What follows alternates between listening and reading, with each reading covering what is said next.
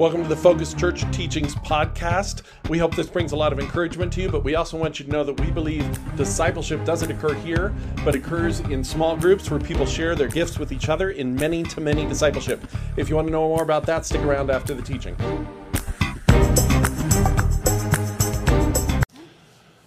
So as I mentioned, Bartholomew, Nathaniel, and Andrew, in fact, the only reason we know Bartholomew and Nathaniel are the same person is because the lists tell us that. In other words, if you take out who's missing from one list and who's added to another list, those are the two that correlate, is Bartholomew and Nathaniel. It's not unusual, as we've talked about before, for people to go by two names, so we don't know why in this case. We kind of see it that way, but it's not a big thing. We don't have a lot to say about Bartholomew, but we do have a little bit, and so I will tell you what we do know. So those of you who were here a few weeks ago remember, and we're going to read this in a second, so we're not going to read it now, but you remember the calling of Bartholomew. It was this interesting story where Philip, who we talked about last week, so we actually read this last week as well,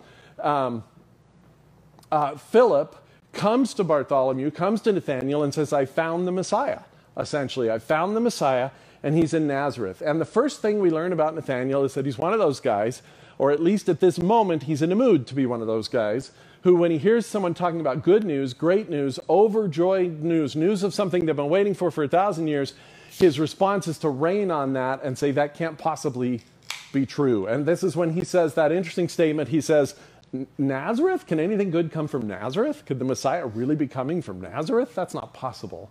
And you can just imagine, Philip, I know we've all had this experience. You're really excited about something. You go to someone, you tell them about it, and their response is like, oh, brother, who cares? Or it's not as good as you think it is. Or you can't be right. But Philip is not put off by this, as we talked about last week. He's just like, well, come see for yourself. Just come see. And that's the second thing we learn about Nathaniel, even though he responds in this really negative way right off the bat, which we do not entirely understand. What's interesting is that Philip says, well, then come and see. And Nathaniel comes. Right? So if he was determined to be negative, if he was determined to just not believe anything Philip said about this, that's kind of a surprise. And so that's something we need to note, that he does come, that Philip says, well, come and see. And Nathaniel comes, and he does see. And then we have this really weird fig tree story, right? Where Jesus says, here is a man in whom there is no deceit. Here is an Israelite in whom there is no deceit, which is an interesting way to when you meet someone to introduce yourself. And then Nathaniel says, how did you know, basically? And Jesus says, I saw you under the fig tree before you even saw me. And this, we don't know what this means. And we talked a little bit about it a few weeks ago. You can go back and listen to the podcast or find it on Facebook if you want. We really don't know what this is about. There's a lot of speculation, a lot of commentaries that get into some possibilities. The reality is we don't know why this is so impressive to Nathaniel, but what we do know is that he is impressed.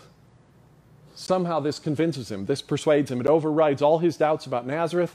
It overrides maybe his ego about not wanting Philip to be the guy who finds him first. Whatever it is that was kind of making him negative, this apparently overrides all that. He's so impressed by what Jesus says, seeing him under the fig tree, that he follows Jesus. He becomes one of the apostles. And that is, barring just a few very, very slight mentions, one of which we'll actually see tonight, of lists. Lists are kind of the only time we see him going forward. Listed as being there sometimes with other people. And that's all we know. So I'm not going to get into the fig tree story. Like I say, we talked about that a little bit a few weeks ago. And there's not much more to say about Nathaniel, but I do want to highlight one thing that happens in this because it actually plays into what we're going to learn about Andrew tonight. And I want to talk just a little bit, just briefly, about Nazareth. Not a lot, but why is this Nathaniel's response, right? I mean, he's like, hey, I found the Messiah. He's from Nazareth, Jesus of Nazareth. And Nathaniel's first response is, can anything good come from Nazareth? Well, here's the truth. The truth is that Nazareth as a place is small and unimpressive. In fact, it's so small, it's so unimpressive, it's so unknown, even in Jesus' time, that every single one of the gospel writers, whenever they mention Nazareth, they have to explain where it is. They always have to say Nazareth, which is in Galilee. If Nazareth was known, you wouldn't have to say that.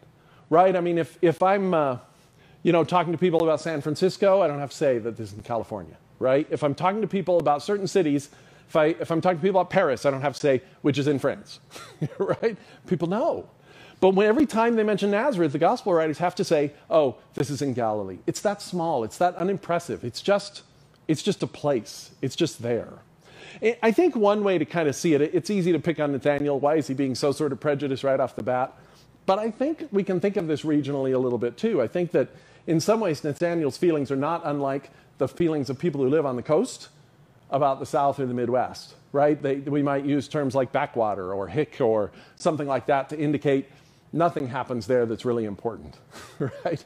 Call it flyover country, right, for politics. It's not a place the politicians visit. There's kind of this idea of these places as not as important. In fact, even here in the Southwest, I'll tell you a story, but I will leave out names because I don't want to pick on any particular person. But in my other job where I work, I had an opportunity once to help out on a very famous actress who lives in Santa Fe now. And so she had come down from Santa Fe to get some help with her product. And as I'm helping her with her product, she makes this statement, and she says it as an aside, really like as an obvious thing that even I would not disagree with. Though I live in Albuquerque, she says to me, Albuquerque, you know, it's just such a third world country. And I just looked at her. I didn't say anything, but I thought that is so crazy that her perspective is that Albuquerque is this third world country. She just had this real disdain for it. And that's kind of how Nathaniel is. He's like, Nazareth? Nazareth? Does anything good come from Nazareth?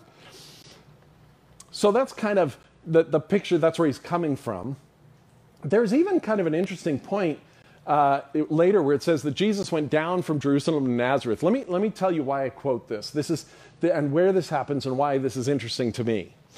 So we know that Jesus is born in Bethlehem, and you might even say, Bethlehem, that's a small town, right? We're told that's small, that's unimpressive, it's just this little town. That's true, it's small, but it's not unimpressive. Here's the thing to understand about Bethlehem. Bethlehem is known as the city of David, right? David's the most famous king of Israel. He's the most popular national historical figure other than Moses, perhaps, or Abraham. He's right up there, right? And so it's called the city of David. Not only that, Bethlehem comes from Bethel. Bethel is the place where Jacob met with God. And everybody knew that. Bethlehem is prophesied to be an important place for the Messiah. So even though it's small, it was the kind of place you would expect the Messiah to be in some ways if you were a Jew. It's not unimpressive. So that's where he starts. Then his parents, he kind of goes into hiding for a little bit because Herod is trying to get rid of the Messiah, this renegade king that he's heard about who's been born. So we don't hear much more, and then all of a sudden we jump ahead, and Jesus is 12 years old, and the next time we meet him, he's at the temple in Jerusalem. Now, Jerusalem is both big and impressive. This is neither small nor unimpressive. Jerusalem's a big city, and it's extremely important to the Israelites. This is where the temple is. This is the center of Jewish religion.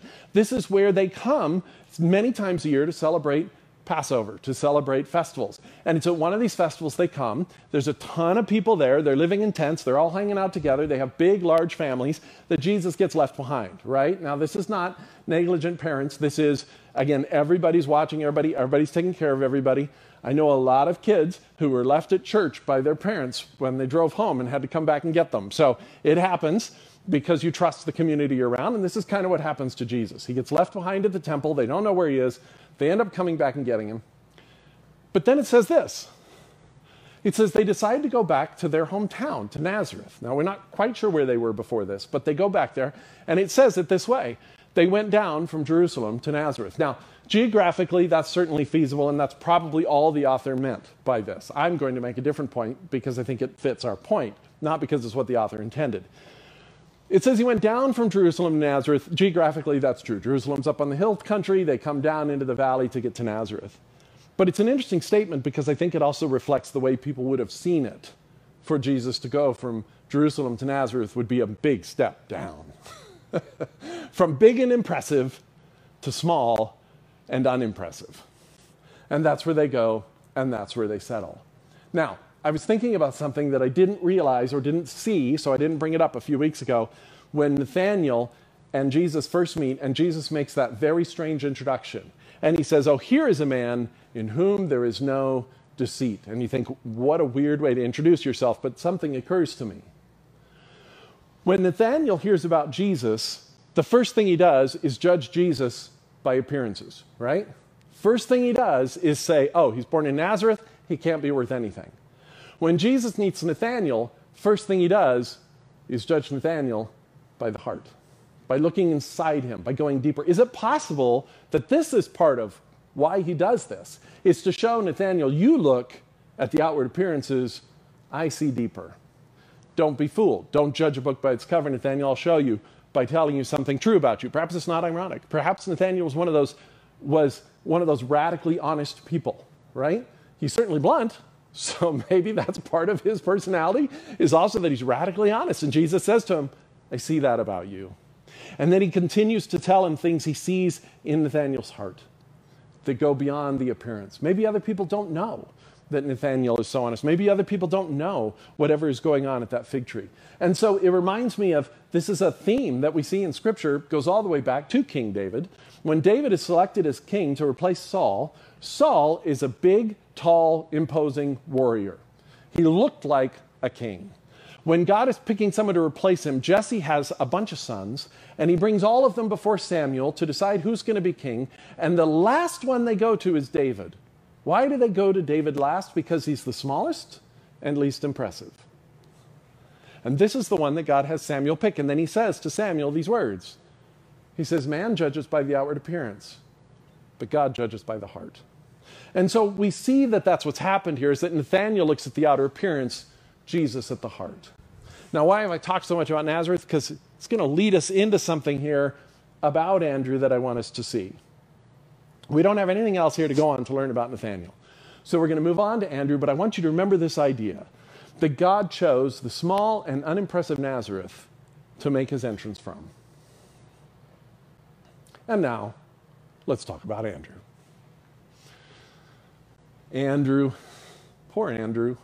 I have a lot of sympathy for Andrew, because the first thing, the most significant thing, you could argue the most distinguishing characteristic that we learn about Andrew, in fact, the way he is introduced in every single gospel, every single time he's mentioned, is that he's Peter's brother.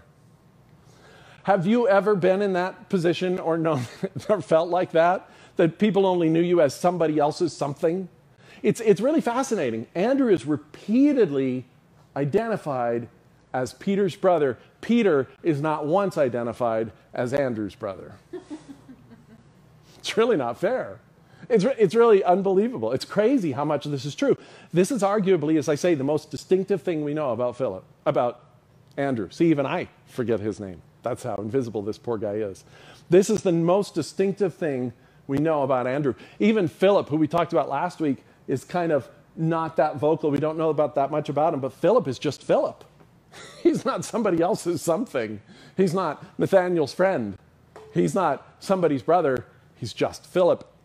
Andrew is always Peter's brother. Now, I imagine many of you can relate to this. I definitely can. Ironically, coincidentally, I have a brother named Andrew. Andrew has probably never, whenever we're together, in the times that we've grown up, I don't think I've ever heard anybody refer to Andrew as David's brother. However, I have frequently been introduced as Andrew's brother. Let me tell you a little bit about Andrew. I love him. He's one of my favorite people in the world. But my brother, Andrew, was valedictorian of our high school. About 500 people in our high school, so not huge, but not small. And he was valedictorian. He had the best grades of anybody in that entire 500-person school. And he graduated 3 years before I did. So as I come in, he graduated a year before I entered high school, 3 years before I got there. So as I enter high school, he's just graduated. It was impossible for me not to continually, regularly be introduced as Andrew's brother. In fact, he was not only, and is not only, extremely smart, brilliant, you would even say, but he's extremely talented as a musician. Today, he is actually world-renowned as a conductor. Every year, he travels to Italy. He's part of what's called the Festival du Monde, or Festival of Two Worlds, which is an opera festival between America and Italy, and he's in charge of rehearsing the American chorus, the contingent of that. So he travels to Italy as part of this incredible, really prestigious festival. He conducts, I'd probably get this wrong if he's listening, Montreal Symphony, or one of the Canadian, the chorus. Yeah, he conducts the chorus for one of the symphonies there, Philharmonics there. And he's just world-renowned. He's extremely well-known, very talented, very smart. And so I grew up with this. When I was in high school, in fact, I decided I was not a great student. I knew there was no way I was going to be valedictorian, but I also didn't want to completely flunk out because that gives you a lot of attention. Then I'd be known as the black sheep. I just didn't want to be known. I just wanted to kind of be missed and invisible. And so I actually decided to just mediocre it as much as I could. And I got through high school with a lot of C's and a D or two, no F's, not very many A's. And I remember even the school counselor occasionally would call me down to his office in the first year after Andrew had left. And he would ask me first, because he had to, I think, he would say, "How are you doing?" And no matter what answer I gave, his next follow-up question had nothing to do with me. His follow-up question was always, "And how's your brother Andrew?" The only context in which he's ever been referred to as my brother. I get that experience, and here's Andrew, right? This is how he's known throughout the Gospels. This is what he gets forever, is that he is Peter's brother. Now think about being Peter's brother. Peter is the pillar of the church. Peter is the one to whom Jesus said, "You shall be the rock upon which this foundation shall be built." Peter was instrumental to the beginning of the church. Peter was probably the most famous preacher in the early church. Peter was the leader of the early church in very many ways. Peter got to hang out with James and John and Jesus in all these unique, special, amazing events. Peter is the most vocal. Peter was impulsive. Peter spoke all the time.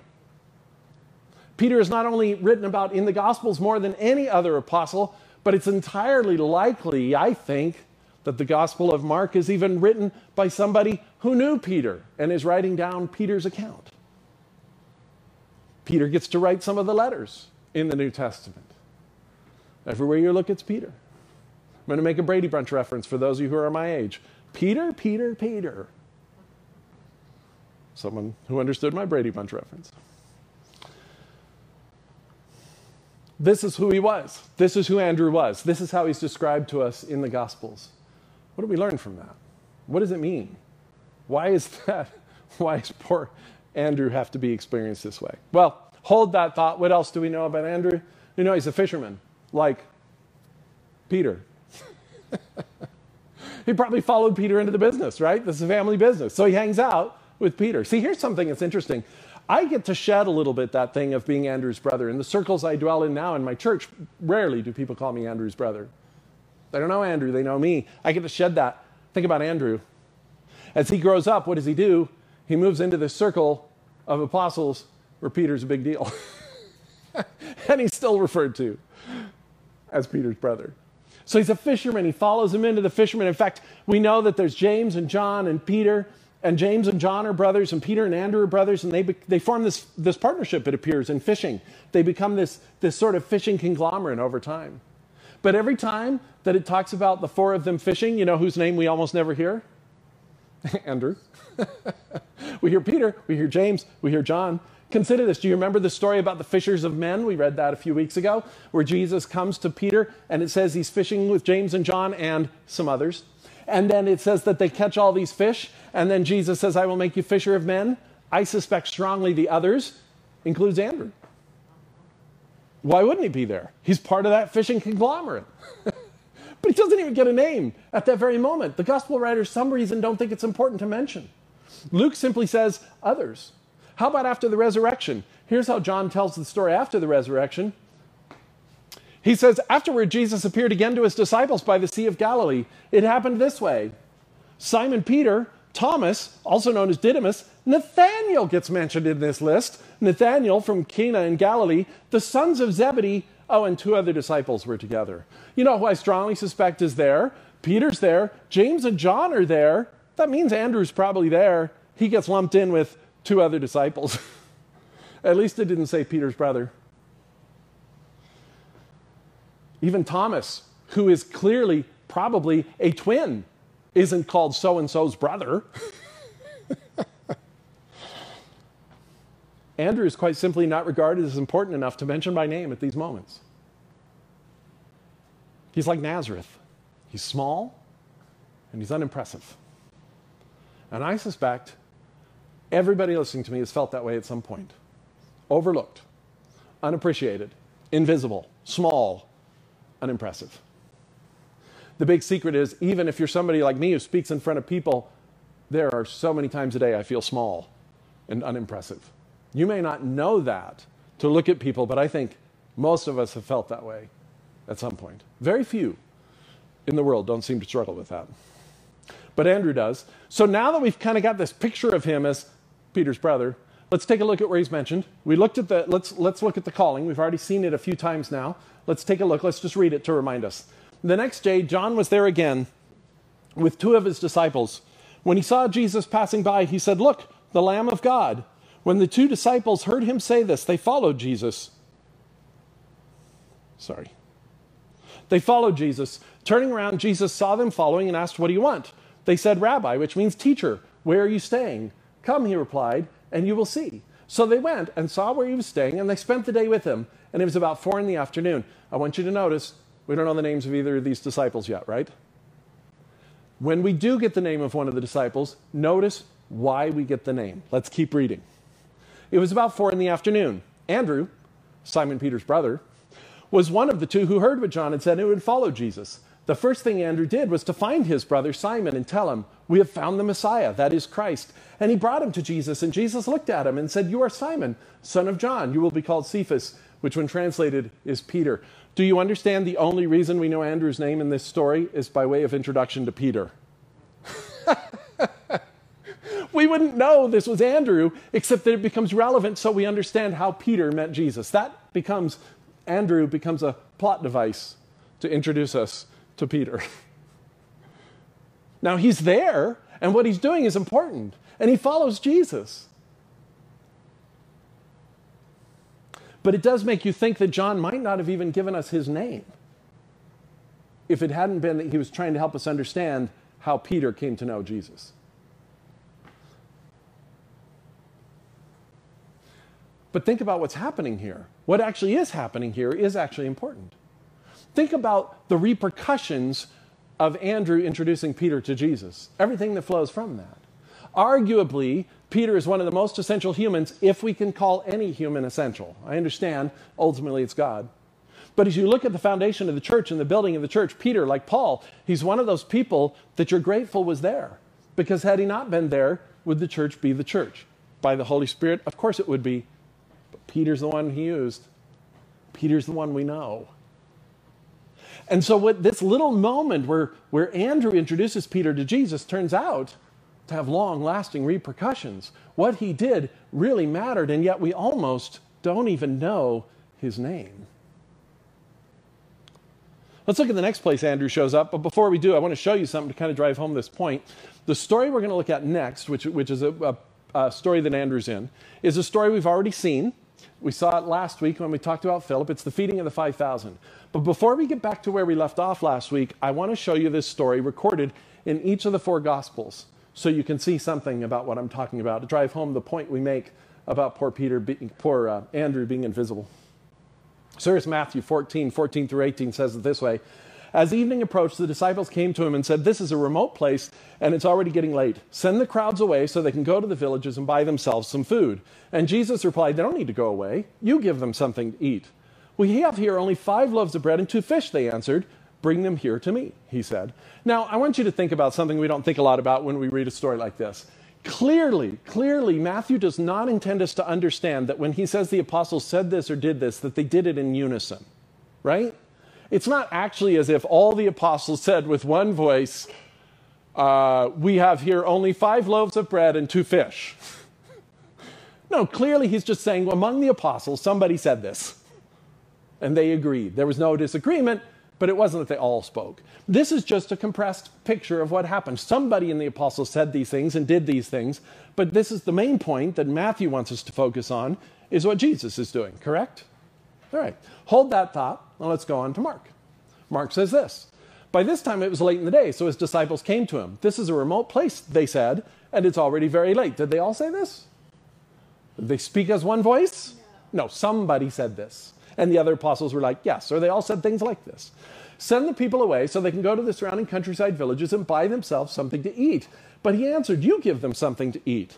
They said to him, "That would take more than a half year's wages." Now, we actually know from what we read last week who actually said this. Do you guys remember who it was? It was Philip. Philip's the one who actually said it would take half a year's wages to give them each one bite. Okay, Mark's recording this, but he's using the they. He's just saying this is what the apostles said. We now know it's actually Philip who said this. Are we to go and spend that much on bread and give it to them to eat? How many loaves do you have? He asked. Go and see. And when they found out, they said 5 and 2 fish. Here again, did all the apostles go? Did they all find 5 loaves and 2 fish? Did they all come back? No, but as a whole, this is what happened to the apostles. So in the gospel, in this that's recorded by Mark, again, the emphasis is on Jesus, so it doesn't tell us that Philip said this. He doesn't tell us who else has anything to do with this except that the apostles as a whole did this. It's not wrong. It's not incorrect. It actually makes sense because we're emphasizing the stories, we're emphasizing it. It's even possible, and I don't have any problem with this, that if the Holy Spirit didn't so inspire Mark or Peter, if this is from Peter, with a reminder, it's even possible that Peter doesn't remember who said what. Do you ever have these experiences? Of course you do. But you remember somebody said it. But who remembers Philip? Not very many people. So maybe he didn't remember that. Okay, so anyway, here's the story again in Luke. Luke says this. Luke, late in the afternoon, the 12 came to him and said, send the crowd away so they can go to the surrounding villages and countryside and find food and lodging because we're in a remote place here. And he replied, you give them something to eat. And they answered, we only have 5 loaves of bread and 2 fish unless we go and buy food for all this crowd. About 5,000 men were there, but he said to his disciples, have them sit down in groups of about 50 each. Again, who said this? Did they all say it? No. And this one compresses it even more, right? He says, we have only 5 loaves of bread and 2 fish unless we go and buy food for all this crowd. That's the whole conversation we've seen. From all 3 of these, what we understand now is that Jesus, with the apostles, has a conversation in which he says, we need to feed all these people, or they say we need to feed all these people, and he challenges them to feed them. And then one of them says, it's going to cost us half a year's wages. We happen to know that's Philip, because John tells us that. And then he says, well, what do we have? Go find out. And somebody goes and finds out and comes back with 5 loaves and 2 fish. And then the miracle unfolds. Luke, it's interesting. We know Luke is someone who's into details. He gives details of events. He gives historical details which have been proven accurate over and over and over by archaeology and unfolding documents. He proves out to be a very solid historian. But he's not detailed about people in the way that John is. We've already seen that when it comes to the apostles who aren't known very well, it's John who gives us the most information. We learn about Thomas from John. We learn about Philip from John. And guess what? We're going to learn the little we do know about Andrew from John. Here's how John records the same event, and you saw this last week. When Jesus looked up and saw a great crowd coming toward him, he said to Philip, where shall we buy bread for these people to eat? He asked this only to test him, for he already had in mind what he's going to do. And Philip answered him, it would take more than half a year's wages to buy enough bread for each one to have a bite. I want to be clear. I don't think this means the other gospel writers were wrong, because I think the truth is, even as he says this to Philip, the other apostles are there. They're all chiming in, agreeing, hearing. It's all part of the same conversation. But you remember this, and you remember what happened, but we didn't read further. I summarized for you, but we didn't read further last week because I wanted to save it for tonight. Because Andrew only gets so much press. Let's give him his due. So here it comes. Another of his disciples, Andrew, Simon Peter's brother, spoke up. Here is a boy with 5 small barley loaves and 2 small fish. But how far will they go among so many? And Jesus said, have the people sit down. So now we know. The person who actually found the 5 loaves and the 2 fish was Andrew. Notice something interesting. Andrew, we've only met one other time. What was he doing last time we met him? He was making an introduction between somebody and Jesus. What's he doing here? Making an introduction between somebody and Jesus. Notice it doesn't say he brings the bread. It doesn't say he brings the fish. What does he do? He brings the boy. Which makes sense because to take the bread and the fish from the boy seems really bad anyway. Instead, he's like, hey, guess what? We're going to go see Jesus. And the boy's like, cool. So he takes the boy to Jesus and he says, here's the boy with 5 small barley loaves and 2 small fish. But I want you to notice something else. It's really weird that Andrew does this. I think it's not at all unlikely that the other apostles walked by this small boy with 4 barley loaves and 2 fish and many other people who'd brought their own lunch and didn't ever think, well, this could be useful. Andrew sees the boy and he's like, Jesus said, get food. I don't know what else to do. Here you go. And notice, I think even Andrew's a little bit embarrassed. He's like, here's this boy, but I understand it's not going to go very far. Right? He's kind of awkward about it. Do you see that? He's like, here he is, but how's this going to help, right? I get it. Because don't you think that even as he's doing it, the other apostles are kind of embarrassed for him? See, that's what I think. See, as a parent, I can see this. If one of my kids, thinking they were doing a great thing, brought to this big man, this celebrity, this person, my boss, however you want to look at it, somebody really important to me who was looking for something, and one of my young children brought them something that clearly was not going to be enough, my initial response would be, thanks, go away. And I suspect the other apostles were kind of like, Andrew, you're always doing this. How is this going to help? But what does it do? What happens as a result of this? It's kind of amazing what happens. I just want you to see there's a similarity here. Maybe he even thought the same of Peter. We know Peter as this big, important person. Andrew just knew him as his brother. Do you think when he went and brought Peter to Jesus, he thought, oh, Peter's going to really help Jesus? I don't think he thought that at all, because that's a nutty thing to think. I don't think he thought, oh, I bet if I bring Peter to Jesus, Peter will end up being like the leader of the whole movement. I don't think he thought that at all. He didn't know what Jesus would make of it. He just wanted to see what Jesus would make of Peter. He wanted to see what Peter would make of Jesus. And he wanted to see what Jesus could do with this little boy and these 5 loaves. And maybe it's nothing, but he just wanted to see. So he creates this introduction, which is nothing. And yet, everything that happens as a result happens because Andrew brought this little boy to Jesus. And this is what it says. There was plenty of grass in that place, and they sat down. About 5,000 men were there. Jesus then took the loaves, gave thanks, and distributed to those who were seated as much as they wanted. He did the same with the fish, and when they all had enough to eat, he said to his disciples, gather the pieces that are left over, let nothing be wasted. So they gathered them and filled 12 baskets with the pieces of the 5 barley loaves left over by those who had eaten. And after the people saw the sign Jesus performed, they began to say, surely this is the prophet who's come into the world. You would say something. Jesus, knowing that they intended to come and make him king by force, withdrew again to a mountain by himself. This is so impressive to people. Jesus knows, if I don't get out of here, this is going awry because they're going to try to make me king. That's not my goal. Everything that unfolds here unfolds because Andrew does what Andrew does. And what Andrew does is really simple. He just likes to help. Do you see that? He just wants to help. He doesn't have a grand plan. He doesn't have a grand vision. I gather Andrew's not a big speaker or preacher or orator. He doesn't talk a lot. We don't see him in the New Testament he's not a preacher. That's, I think, part of the issue with Peter, James, and John. They are all preachers. Why do they get so much press? Because they're always making it. Peter gives the first major sermon in the new church. James is regarded a pillar of the church and is constantly giving sermons and writes a letter that's in the New Testament. John is second to Paul in writing most of the New Testament. They're speakers. They teach. I don't think Andrew's a teacher. He just likes to help. And for him, his particular brand of helping is simply to build bridges. It's just to make introductions. It's to say, let me bring you to this person here, which is kind of fascinating. And the other gospel writers were impressed by the miracle. Of course they were. That is the more impressive moment. So impressed that they forgot the person of Andrew. And let's be honest, I definitely would. I already know I'm bad at details like that. I would not remember who said what. I would just remember that Jesus fed all these people. And when I told the story, I'd tell it like Matthew or Mark or Luke. For whatever reason, John likes to give people their due, I think.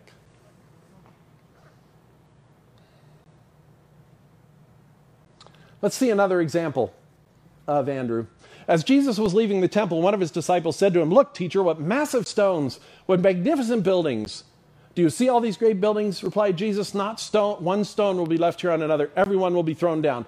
This is just a side note, but it's so related to everything we're talking about, Andrew. Notice that part of the message here Jesus is giving is, you think something is impressive because it's big, but these aren't even going to last. As Jesus was sitting on the Mount of Olives opposite the temple, Peter, James, John, and Andrew asked him privately, tell us, when will these things happen, and what will be the sign that they are to be fulfilled? This passage doesn't add much to us about Andrew. We don't know more about him because of this, except I'm intrigued by the fact that this very special triumvirate that we always see hanging out with Jesus are included this time by Andrew, and this time he's mentioned. And we have one of these moments where, again, are we supposed to understand, Mark, that Peter, James, John, and Andrew spoke in chorus and asked this question? Of course not. Somebody asked it, possibly Andrew, because he's mentioned here, he's not mentioned elsewhere, but that's not even my point. I think what's amazing about this is it makes me wonder about something. See, I think the reality is, take Jesus out of the picture for a moment, where's Andrew likely to be at any given moment? With Peter, James, and John. Don't you think? That's where he hangs out. Peter's his brother, James and John are his partners, maybe John's his friend, which is one reason that John remembers who said that at the feeding. I think he's hanging out with them a lot. In fact, he's kind of that little brother that's tagging along, right? Wherever Peter, James, and John are, there's Andrew, which makes me wonder, how many other times was he with Peter and James and John and Jesus and they just didn't tell us? You think? I wonder. I don't know, but it certainly could be. We've already seen that there's a tendency to forget him. So is it possible that he was often in these conversations, that he was in these places that Peter, James, and John were, but because he's not an orator, because he's not a speaker, because he's not a preacher, because he's easily forgotten, because what he does is make introductions. And by the way, if you're someone who builds bridges and makes introductions, you're often at really important places at important times. But is it possible he just isn't noticed? It just makes me wonder. It also makes me wonder if the apostles didn't recognize something we don't. Maybe they actually saw him as one of the leaders of the apostles. But we don't think of him that way because he didn't speak a lot. But maybe they saw him as in that inner circle. Maybe we're the ones who don't see that. Because we're reading text, and text is about words, and Peter and James and John are all about words, and Andrew's just about helping.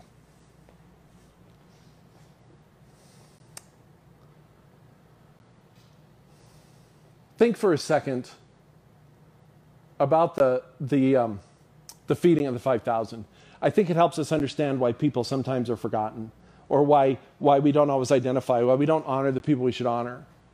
No, hold that thought. I'm going to say that later. I'm going to say what I was going to say. I'm going to say it later, or fit better elsewhere. Happens sometimes. All right. Let's look at John, one more place where we see Andrew. But before we see this passage, which you'll recognize because we actually read it last week, let me set the stage just a little bit. So this is 6 days before Passover, and 6 days before Passover, that means that all sorts of Jews have come for this festival, for the Passover. And Jesus, knowing his death is approaching, this is the Passover that he is going to die very close to. Knowing his death is approaching, he decides to spend some time in the home of his friends Lazarus and Martha and Mary. You may remember those names. Lazarus he raised from the dead. The idea, I think what we begin to see if you read the Gospels clearly, is these are good friends of Jesus. He likes to hang out with them. He enjoys being at their house. And while he's there, he hints at his death rather strongly. He basically, Mary anoints him with perfume. Some people complain. We'll see that when we get to Judas. But he gets anointed with perfume, and they complain about it. And Jesus' response is, she's just preparing me for burial. I don't know about you. That seems like a pretty strong hint. After this comes Palm Sunday, which we're all familiar with, where Jesus is proclaimed Messiah and King by this really large crowd. This just makes the religious leaders, the Pharisees, even more antsy and angry than they were before. It makes the Romans a little bit uncomfortable because they're wondering if a revolution is coming. It's just kind of an awkward moment for all the political people. And the Pharisees, the religious leaders, they begin to look for ways to imprison or kill Jesus. And then we have this passage. Now, there were some Greeks among those who came up to worship at the festival. They came to Philip, who was from Bethsaida in Galilee, with a request. Sir, they said, we would like to see Jesus. Philip went to tell Andrew. Andrew and Philip in turn told Jesus. So we've got some converted Greeks who are here for the Passover. Why are they here for the festival? Because they're converted. I think that's the only way to understand Greeks coming to worship. It says they came to worship. So they're Greeks who have converted to Judaism. So they come to worship at the temple, but they really want to meet Jesus because he's all the buzz. Palm Sunday's just happened. They're like, come on. So they go to Philip. We talked last week about why maybe they go to Philip. It could be because their circles overlap a lot. In other words, Philip is potentially a Hellenistic Jew, and they're converted Greeks, which means they both embrace both cultures from different ends. And so they may travel in the same circles as Philip, so that makes sense they go to Philip. Philip is not averse to introducing people to Jesus. He's done that already. So why in this case does he go to Andrew? I don't know that we know the answer, but I think it tells us some things about Andrew and Philip's relationship. And I think, if you think about it, is it possible he goes to Andrew because, as we talked about, the other apostles did see Andrew as a leader? Is it possible that he thinks, ooh, I'm going to go tell Andrew because Andrew likes to help? Is it possible that Philip's like, Jesus is really busy right now, but Andrew's good at introductions? I mean, I think you could just argue that Philip goes to Andrew because Andrew does what Andrew does, and Philip appreciates it and respects it and says, this is what we need. What do we need? We need an introduction. Philip's really good at introductions. We get some Greeks want to meet Jesus. I'm going to go talk to Andrew. I'm going to get Andrew's help. I think in some ways you can just see it. It's because Andrew's one of those people that invites people asking him for help. You know, there are some people that you go to for help and you dread it. Let's just be honest. There's probably people in your life that when you go to them for help, you kind of are dreading it. You wouldn't go if you didn't have to, but you know when you go, there's going to be a cost to pay. A cost in judgment, or a cost in reproach, or a cost in an eye roll, right? Or a cost in a hassle, or there's going to be some cost involved, and you just would rather not go to them for help. But I hope you have had the privilege that I have had in my life of also knowing people who are a delight to ask for help. That when you go to them for help, you actually feel freedom even in the going, because you know whatever happens, whether they can help you or not, it's at least going to be a pleasant encounter. You're going to go and you're going to enjoy the asking for help. And I think Andrew may just be one of those people. Philip's like, I could take them to Jesus, but I could go ask Andrew too, and that sounds kind of fun. And besides, this is the kind of thing Andrew does really well. Of course I could do it, but I want to ask Andrew to help me. I just think it kind of paints this picture that we've already seen through the gospel so far of Andrew being this guy that gives help without judgment and without complication. And part of the reason is because Andrew isn't actually thinking about the long-term repercussions. He doesn't really care if it's necessarily going to be a big thing. You know what's interesting about this introduction between the Greeks and Jesus? You know what happens as a result of that? Neither do I. This doesn't maybe turn into a big thing. We don't know, right? The food, the feeding, that turned out to a big thing. Peter, that turned into a big thing. How many other people does Andrew introduce to Jesus that we just don't hear about because it wasn't a big thing? Certainly would be to whoever he introduced. I think he's just the kind of guy for whom it's a pleasure to ask for help. So these are the things that we see in Andrew. So what are the lessons that we get from Andrew? Start with this. Behind every great person is another great person. I just like the idea that we forget. We often honor the wrong people. But I think the reason we often honor the wrong people is because it's impossible at any given moment to really trace what great act leads to what great act. This is what I was going to say earlier that I'm going to say now, so I did come back. Think about the feeding of the 5,000 and ask yourself, who was most essential to making it all work? Okay, I know the answer is Jesus. And let's stipulate that that's true in everything in life. But once we've stipulated that, now let's ask, humanly speaking, whom's most essential? Well, maybe you think I want you to say Andrew. So you say it's Andrew. Is it though? What if there was no little boy there for Andrew to get? Oh, so maybe it's a little boy. Was it though? Where did the little boy get his bread from? Well, maybe his mom baked it. So maybe it's the little boy's mom. But wait a minute. Where did the mom get the grain to bake the bread? Maybe she got it from her husband, who bought it at the market. Well, that's good. But where did the husband get the grain to give to the mother, to give to the boy, to give to Andrew, to give to Jesus? Well, from a farmer. So maybe it's an unnamed farmer who grew the grain that was used to make the bread that ended up going with Andrew. This is like one of those nursery rhymes, right? The house that Jack built, right? But that's my point. We can't actually figure out who's responsible for what happened, because they all are. And I think what happens is that makes it easier then to honor the end result, right? And there's nothing wrong with that. It's not that Jesus isn't important, and we've already stipulated he's the most important always. And it isn't that Andrew isn't important. But it's just that those are the easy ones to honor because we see it. But it doesn't mean that the other people didn't contribute something which was important to this great act being done. This incredible miracle that Jesus does, which makes people want him to be king, Again, I understand God's sovereignty. But the way Jesus shows us the picture of his interaction with humans, I think it's fair to say it this way. This great miracle that Jesus did could not have been done if Andrew had not gone out and found a little boy, and if a little boy had not brought his food and been willing to give it up, and on and on and on. Behind every great person, behind every great act, is another great person whose name we forget, who is just Peter's brother. Someone who just wanted to help, who wasn't worried about what was small and what was large. See, that's the thing. Do you see that's the difference between Andrew and the other apostles? When they went to the little boy, they said, that's too small. Andrew said, it's small, but it's something. And I just want to help. And I think maybe Jesus can do more with this something. All of us have a stewardship of grace. Remember, we talked about that last week. We all have this stewardship, this gift that we give, and some are visible. Some stewardships of grace are visible, and they're big, and it's right that we honor them. Some of us play on the worship team. Some of us speak in front of people. Some of us write. Some of us do things which are easy to see and easy to honor. And it's not wrong to honor them, but as Paul points out, what we do is we forget the invisible honor that should be given as well. Some are small and virtually invisible, and we forget to honor them. And the thing I want to say to you is, it's not going to change. Let's be clear. John, Matthew, Mark, Luke, they're good people. They wanted to honor the right people. They wanted to recognize the acts of every person, and they forgot Andrew. It's not going to change.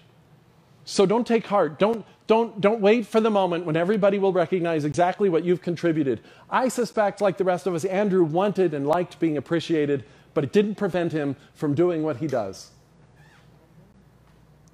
And what I do want to encourage you with is this.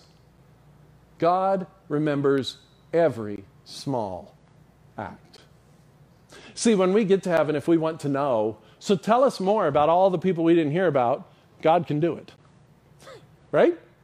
God knows the details. He knows who said what to whom and when and how. He knows what act. He is the only one who could trace back all of the people involved in that bread and that fish being available for Jesus' miracle. And he remembers all of them. And he honors all of them. And from what we talked about in the kingdom of heaven a few weeks ago, it seems like God even takes a sort of special delight in what the small and the despised bring.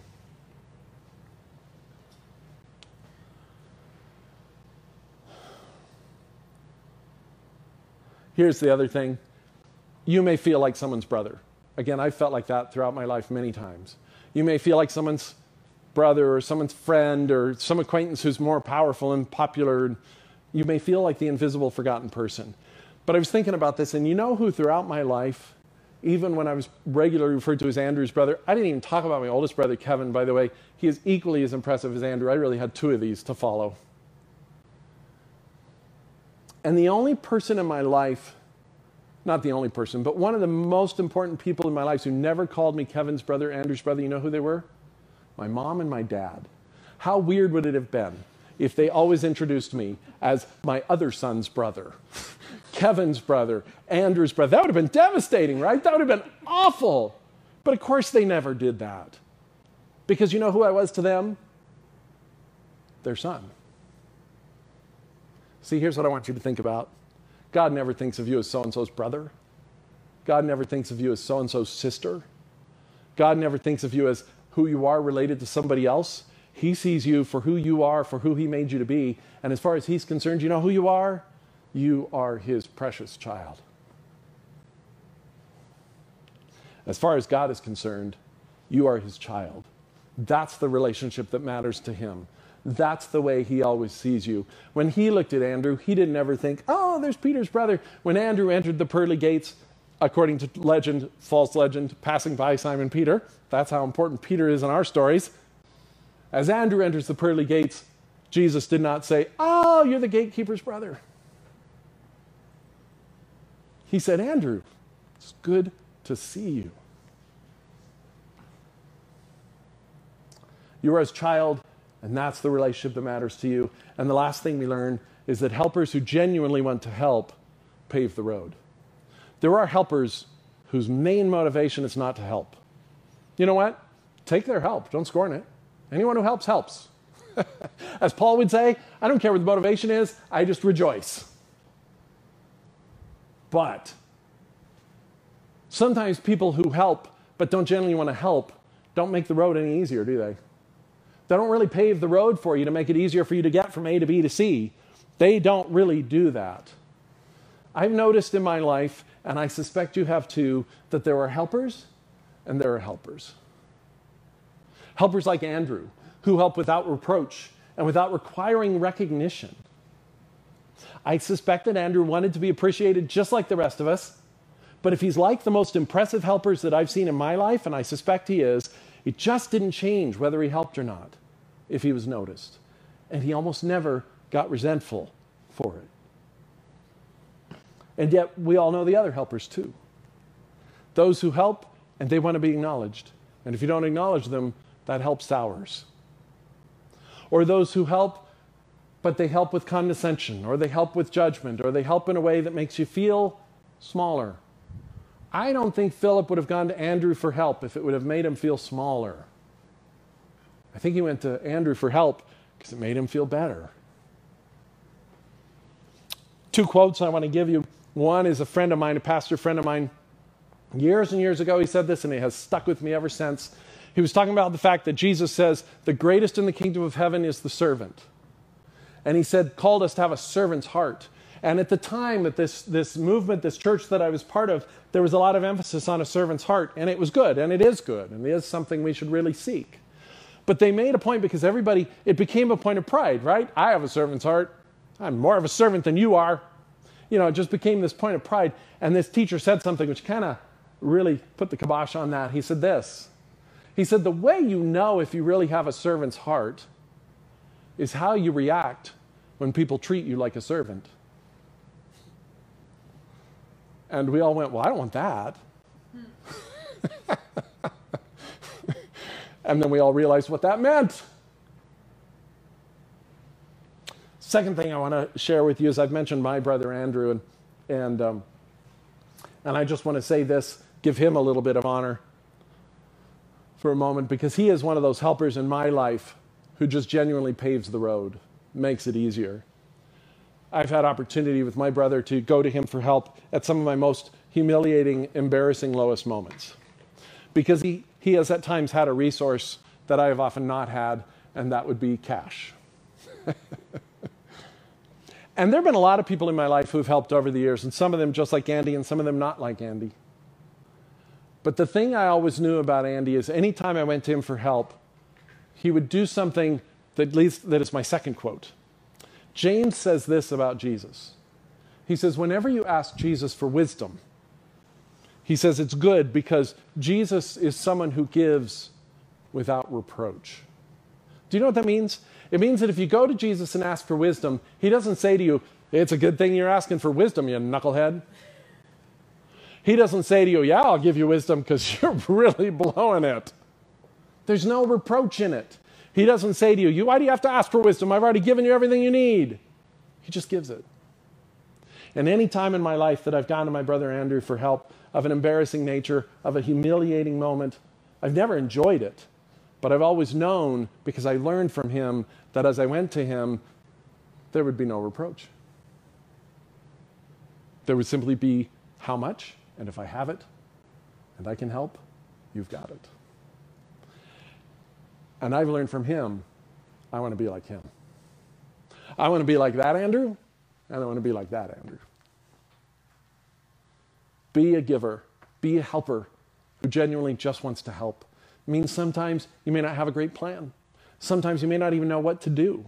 Sometimes you won't know how to give it. Sometimes you will not have what you need. 5 loaves and 2 fish will not be enough to meet the need. But maybe you can make that introduction with that 5 loaves and 2 fish and Jesus, and maybe Jesus can do something amazing. And if you're someone who just likes to help because you want to help, I think you put yourself in a position like Andrew to see those things happen. And you may never be known. And people may forget your name. And people may mistakenly call you so-and-so's brother because they're not able to see further. Like Nathanael, they may accuse you of being Nazareth, small and unimpressive. But God sees you as worthy to be his hometown. God sees you as someone in whom there's no deceit. God sees you as someone from whom he can feed 5,000 men plus the women and children and have enough left over. Which brings us to the same closing we had last week. It must be something God wants to drive home. Every single one of you has a gift. You have a stewardship of grace that God has given you. If you've received the Holy Spirit, if you've accepted the salvation of Christ, it is a guarantee. It is not something given to you for your maturity. It is not something given to you because you proved yourself worthy of it. It's something given to you because you said yes to the gift of salvation, and God said, guess what? Along with every free gift, I give more free gifts. It's bad marketing, but it's the way our God works. And he gives every single believer a gift, and that gift is to bless other people, to pave the road, to make the journey easier. That's why I want to close tonight with the same verse I closed with last week. As each one has received a special gift, employ it in serving one another as good stewards of the manifold grace of God.